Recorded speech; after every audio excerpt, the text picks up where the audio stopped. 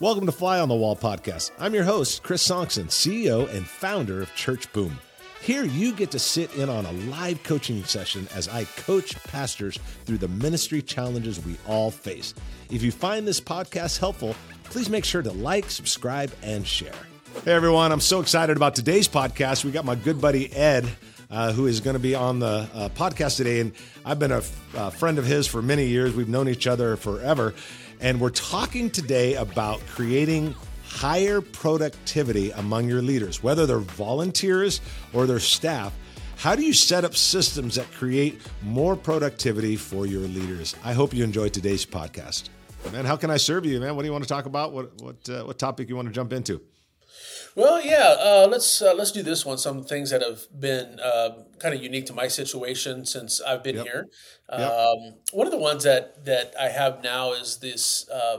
We've got full-time staff, and then we also have part-time staff, and so some of the things that I'm trying to figure out is, what's a balance between having full-time like church events where it's all hands on deck.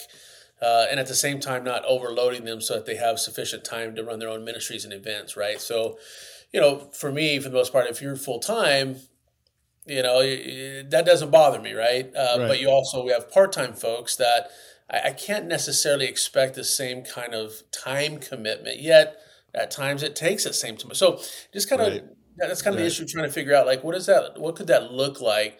When you have both full-time and part-time, I guess for like your pastors, employees, whatever. Yeah. This is probably not going to sound all great leadership wisdom or anything, but I think the bottom line is that I'd want to make sure I'm keeping a pulse, which I think is really important.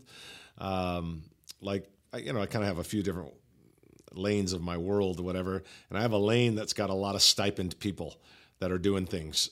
So similar to your thing. And so I'll ask often, like, hey man, are we keeping a good rhythm? Is the rhythm healthy? Is the rhythm moving at the right speed? Are you experiencing any dude, you're trying to kill us. I got other things going on. This isn't my full-time gig. I think it doesn't sound all really cool leadership line or formula, but it's simple for me, just like, where are we at really? And is everything going okay? And I want to know from the team whether or not we feel like we're facing that burnout in that situation. I do think that there is, and that does create a need to have a very open and transparent staff. If they don't feel like they can safely say things to you, I think we all think we're safe to approach, but maybe we're not. And I think that we have to be honest and say, are we really safe to approach? Do people really want to, can they approach us? Can they be honest with us? And if we create that environment, they'll let us know. Now, I do think there are times where there's one or two people on the team. It doesn't matter how much we do or don't do, it'll always be too much for them. Yeah. And I think you have to be really careful with those people, because you can't let someone else's lack of speed deter your speed. You know? And again, I think there's a health and there's a balance, and there's if there's transparency and open conversation, you can have that. But you can't let someone else's lack of speed deter your speed. And sometimes in a situation like that, the bigger problem isn't the speed. The bigger problem is they might be on the wrong seat, and they may not be on the right seat of this team. I've had team members over my lifetime where it's like, man, they operate slow. Everything is a burden to them. Everything is too much for them. Everything is, and it kind of creates that problem. And man, when that happens, I probably have to question myself, like, did I hire the right person? Yeah. Because I want them to know the speed coming on. Go ahead. I'm sorry. Yeah, I think that a lot of that too is probably perhaps some of the thing of going, okay, what I would consider myself pretty fast. Not as fast as you. We work together, but I want to move. I look at things like, man, we've got a short amount of time. Our life is short. We've got a short amount of time that I believe that Christ comes back, and so let's take advantage of the time that we have, and let's get moving with this thing. And so So I try to balance like what is too, and maybe I am too fast. Maybe I need to slow down. I can't expect everybody to move at my speed, but who is there's things that are holding us back too. And so I think that is a good perspective. Yeah. And keep in mind, it's so important, Ed. I was just talking this recently with another leader. The top 3 people that you surround yourself with will dictate how far and fast you go. Okay. So getting the best team members on your team is important. What does that vetting process look like? How do we know that this person can run at the same pace, speed, philosophical, theological? How do we know that we're all like, man, this we can lock arms with this person? Because there is nothing more frustrating than when you're running and someone else is barely walking. And again, I think we have to step back at leaders and say, okay, are they the problem? No. The actual problem is we invited them on the team when they weren't the right fit. Yeah. That's really probably the bigger problem. Is man, we brought someone on who just doesn't run like this and doesn't operate like this or doesn't see things like that. And so they're not a problem. We're actually the problem. Yeah. Because we brought them on a team that they didn't fit. Yeah. And that's why over the last probably, I've known you a long time, but probably over the last 0 to 5, 6 years, this idea of getting the right people on the bus, I think we all know that. We've all taught it at leadership things, but my emphasis on that has quadrupled. Like, I want to make sure you're the right person because hiring the right person is awesome. Hiring the wrong person is draining and expensive. Yeah. Yeah. I always go kind of with when hiring people is the whole character, competence, and chemistry thing. And so I guess that would fall under the competence thing in the sense of the speed. In the speed. And there are a few things that I've shared, just as you're kind of growing that campus and you're that church and you're adding staff and whatever. The thing that I've also become real strong about is 2 things that I think are really good. One, I would encourage you to create a document, since we're talking about bringing team members on. The document should be titled "What It's Like to Work for Ed." Yeah. And what does that mean? What's your pet peeves? What are the things that's going to annoy you? What are your expectations? Rather than someone spending 9 months to figure out, well, I think that really annoys Ed. I've learned after 9 months, just tell them up front. That's one thing. Second thing is, what is it like to work for Ed? But then the second thing is, know your values. And we're not talking about aspiration values. Aspirational values are like, we're a church of the Bible and we're a church of generosity. Those are aspirations because not everybody in the church is generous and not everybody's about the Bible. Yeah. Core values are the things you are no matter what. You can't help but be them in your team. You and I have known each other a long time. I'm a pretty sarcastic guy. And it's like, man, if you can't handle sarcasm, probably not going to do good on this team. Sounds funny, but that becomes a core value, if you will. Like, this is what it's like to. This is who we are no matter what. And if this is who we are no matter what, we have to find people that are that. Otherwise, we're setting up the relationship for a disaster. Yeah, that's good. That's good. Yeah. So I guess the another question kind of it really kind of tags along with that is really when it comes to different ways to build effectiveness and efficiency. So we kind of talked about like what's expected or the speed in which we're doing ministry, but the tag along to that is you got full-time folks and you got part-time folks or stipend folks, whatever you want to call it. Right. Building as a leader, I'm big on wanting to build their capacity, build their effectiveness and efficiency, but it's also different, right? With full-time folks that are here all the time and then part-time. So I guess that's kind of like, how do we do that?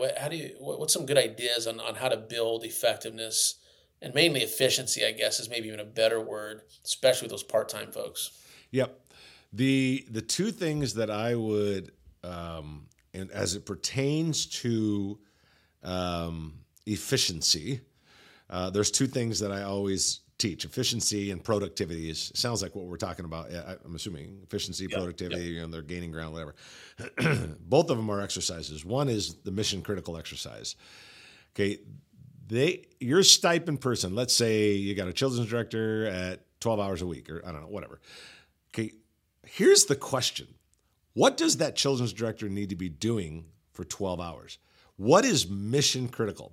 The way that you define mission critical is this, and I won't go into the whole teaching because it is a big teaching, but I'll get to the big rocks part of it is this. If I don't do blank, our future's threatened. That is how you determine what's mission critical. If I don't do blank, our future's threatened. So if a children's director, let's go with the children's director. I actually was working one recently in Arizona, and I looked at her week schedule, and she had made 3 trips to Costco at a church of 600 people. And I'm like, are you the only one that can go to Costco? And, well, it's important. I go, it may be important. I don't know if it's mission critical. No. Developing leaders? Now that's mission critical. Because remember, if I don't do blank, our future's threatened. So if the pastor decides to launch another campus, I'm telling this children's director, and you don't develop leaders, does that threaten the future? She goes, yeah. And I said, then that becomes mission critical. Yeah. If I don't do blank, our future's threatened. You can't have 20 of them. There can only be 3 or 4 what I call buckets. Yeah. What are the 3 or 4 things for Ed Carlson, for your children's, for your worship, whoever? If I don't do blank, our future's threatened. They have to know what their mission critical is, because I'm telling you, they're responding to the urgent, not to the mission critical. They are always everybody does. Versus okay, are you spending 60, 70% of your time in the top 3 things that are most mission critical? And anytime someone says to you, hey, I think this is mission critical. Okay, does it pass the test? What's the test? If I don't do blank, now put that, whatever you think it is, our future's threatened. I don't think, I got to run off all the curriculum for Sunday. Is that really our future's threatened if you don't do it? Yeah. Our future's threatened if you don't do it? Well, okay, now lead pastor. Man, if I don't do all the weddings, no. If I don't do all the funerals, no. If I don't do all the accounting, no. If I don't fundraise, our future's threatened. Yes. If I don't develop the up and coming leaders, our future's threatened. Yes. If I'm not the chief visionary, our future's threatened. Yes, absolutely. Do you see how all of a sudden it's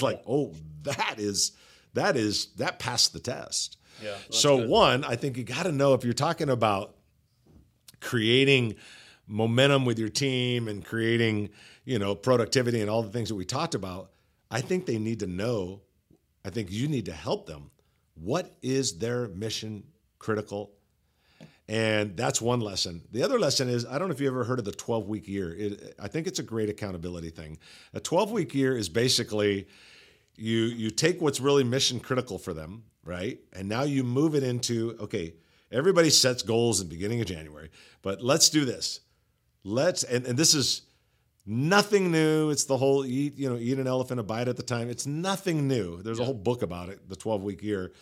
But for some reason, it really, that statement, 12-week year, helps people. So what I do is I say, you need to develop, 20 more leaders. You got to get 30 more volunteers.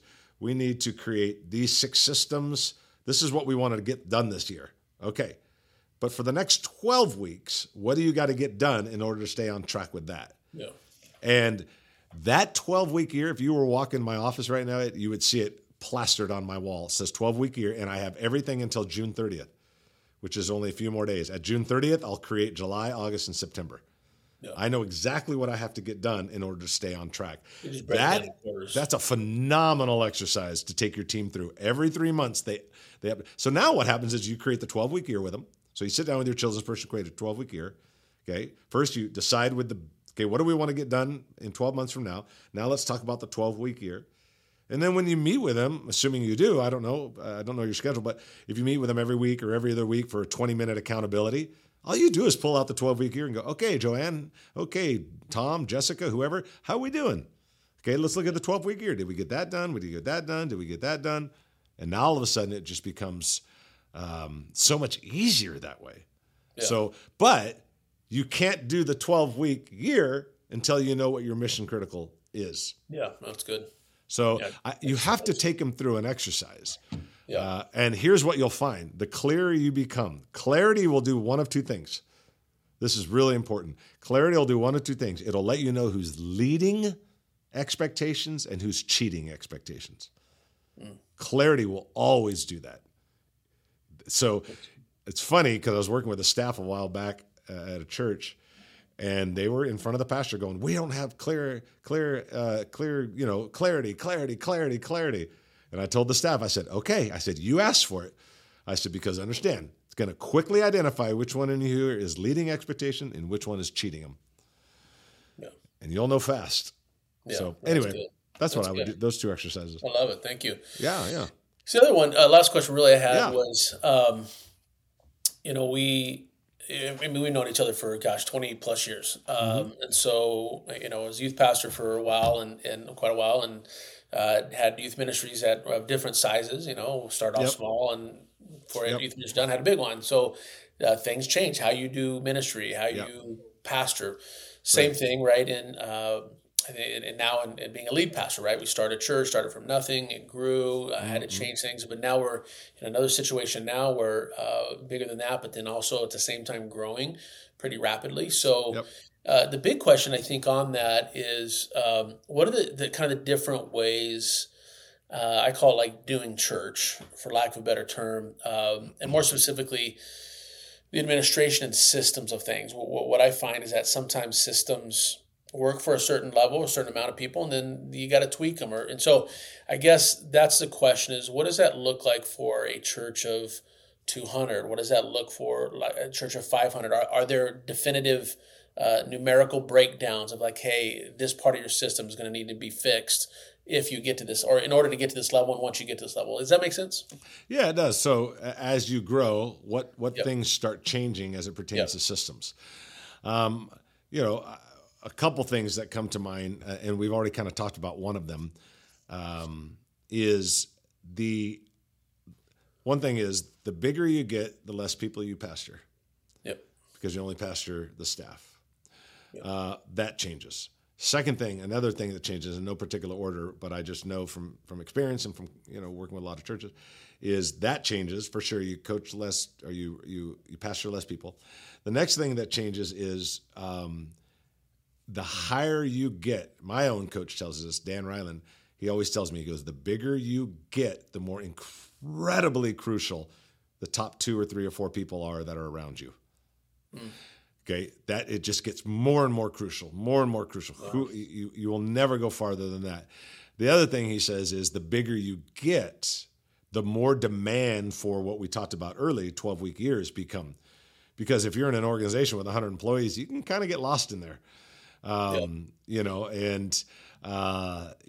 we were at our height, we had a bunch of employees, and then at one time, there's different ebb and flow. We were really rocking, and then the recession came, and we had to cut some people and do all this stuff, and it was interesting. We had to cut like 8 to 12 people, and I was like, we didn't miss a beat, because it was just not because those people weren't valuable, just because you realize like, wow.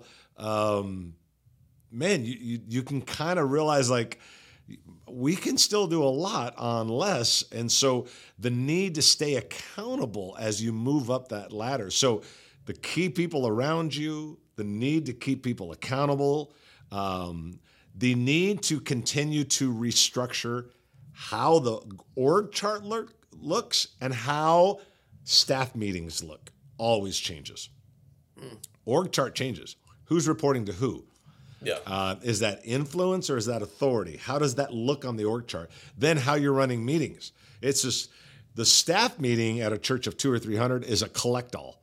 It's where we go through our book. It's where we do accountability. It's where we talk about the calendar. We talk about the church picnic. We talk about this. We talk about that. I was working with a church, 2,000 or so, and he just had regular staff meeting. And I sat in the staff meeting, and I thought, we spent 35 minutes on the kind of meat they wanted to have at the July 4th barbecue. Yeah. And I'm like, dude, your church runs 2,500 people. You are way above talking about meat at a staff meeting. So now it's like you need to have a staff for department heads. Then you need to have an SLT or a DLT, directional leadership team. Like the bigger you get, the org chart changes and how you do staff meetings, whether that's executive team, staff meeting. The staff meeting cannot be the catch-all as you get bigger. It can't be like we try to do everything inside of our staff meeting. That's good. Yeah, I think that maybe perhaps where we're at, right, is that kind of that, I like to call it, we're in that unique kind of awkward teenager phase, right, where you're growing and things are going well, life is good.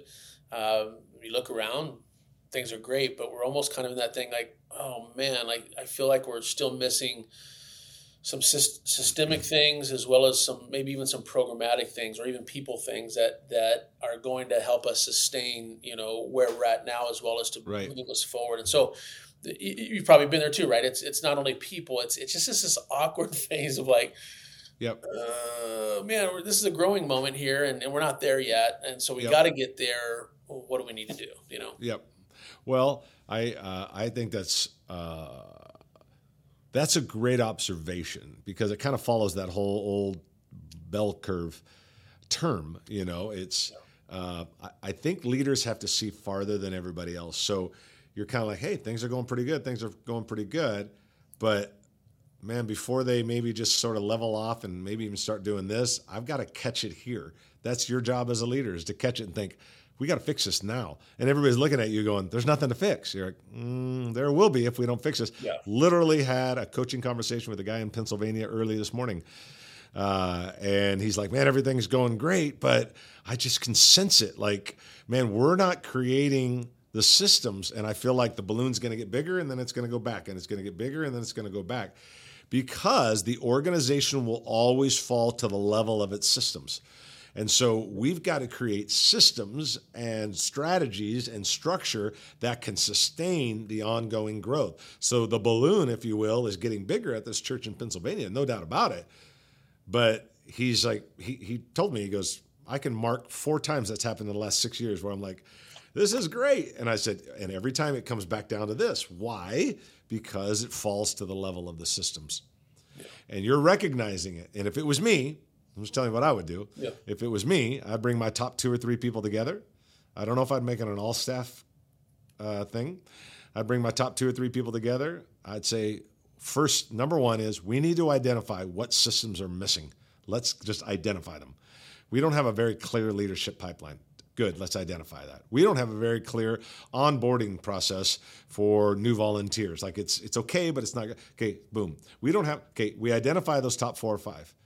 And we look at each other and we go, okay, next time we come together, we're going to start knocking out these one by one. We're going to figure out what we have to do and who we need to do it. And that's what I would do, because you're recognizing a system problem. And if the organization always falls to the level of the systems, then if this is where your system's at, even if you get a spike, it always comes right back down, always to the level of the systems. Yeah, I kind of was having a conversation the other day with someone, and I kind of likened it to a person that's an entrepreneur, right? You have a startup and you're gangbusters, right? You're like a year and 2 years, you're exceeding expectations and sales, but you realize we're going to need a really inflow of cash here if we're gonna be able to make it to that next level and get to where we're really going to get, right? And so you go out and you find capital and all that stuff. So kind of the same feeling, not necessarily just money. Of course, any church, any pastor say, yes, of course, more money would help. Right. But it's everything, right? It's like, oh, wow, like these are some growing pains. Yep. We got to get this fixed so that we can sustain it and even go further. 100%. Yeah, and because you're a great pastor and you like energy, you like growth, you like the excitement and passion. I mean, a lot of us do. We have a tendency to accidentally and unintentionally put product in front of process. So, man, we're putting out that great thing, and we put on the great service, and it's growing, and it's going, and it's going. And it's like, yeah, but we have no process. So it's kind of like Chris and Ed opened up a restaurant, and it's amazing food. Our process is, if they're not in place, it'll crumble as fast as it opened up. Yeah. Like, yeah, this is amazing food. Who's delivering it? Who gets here in the morning to prep it? Who's running all of our accounting? Who's cleaning the restaurant? Who's making sure, like, we didn't think of all that. We're just putting out good food. And that's, I think, what we do in ministry. Like, let's just put out good food. It's like, yeah, but you better think of all this. Otherwise, it's going to do this. And it always comes down. Yeah. I've told you this before. It's kind of like a table, a fold up table. I get on it, you get on it, a third person, a fourth person gets on it. Eventually, it's just going to collapse because it can only handle so much weight. And that's the same thing like the buddy I was talking to in Pennsylvania. Yep, the balloon's growing, but it'll always come back down to the weight that it can handle. Yeah. The structure, strategy, systems, processes, they are designed to hold so much weight. Yeah. And if you don't attack them, get your team together, whiteboard the heck out of it. How are we going to do this? What are we going to do? Solve them. It might be a 2 or 3 month journey, but we're going to solve it. If we don't figure this out and dial in these systems, we're just going to have this, and we're never going to see this. Yeah. So anyway, that's what I would do. Speed of trust, and all that stuff as well. Yeah. Absolutely. Well, cool, man. Awesome. Dude, it's always good to see you. Yeah, thanks for hanging out, man. Great questions today, and thanks for being on the podcast, man. I really appreciate it. Absolutely. No, we had a great time, man. Appreciate you. All right, thanks, buddy. Appreciate it.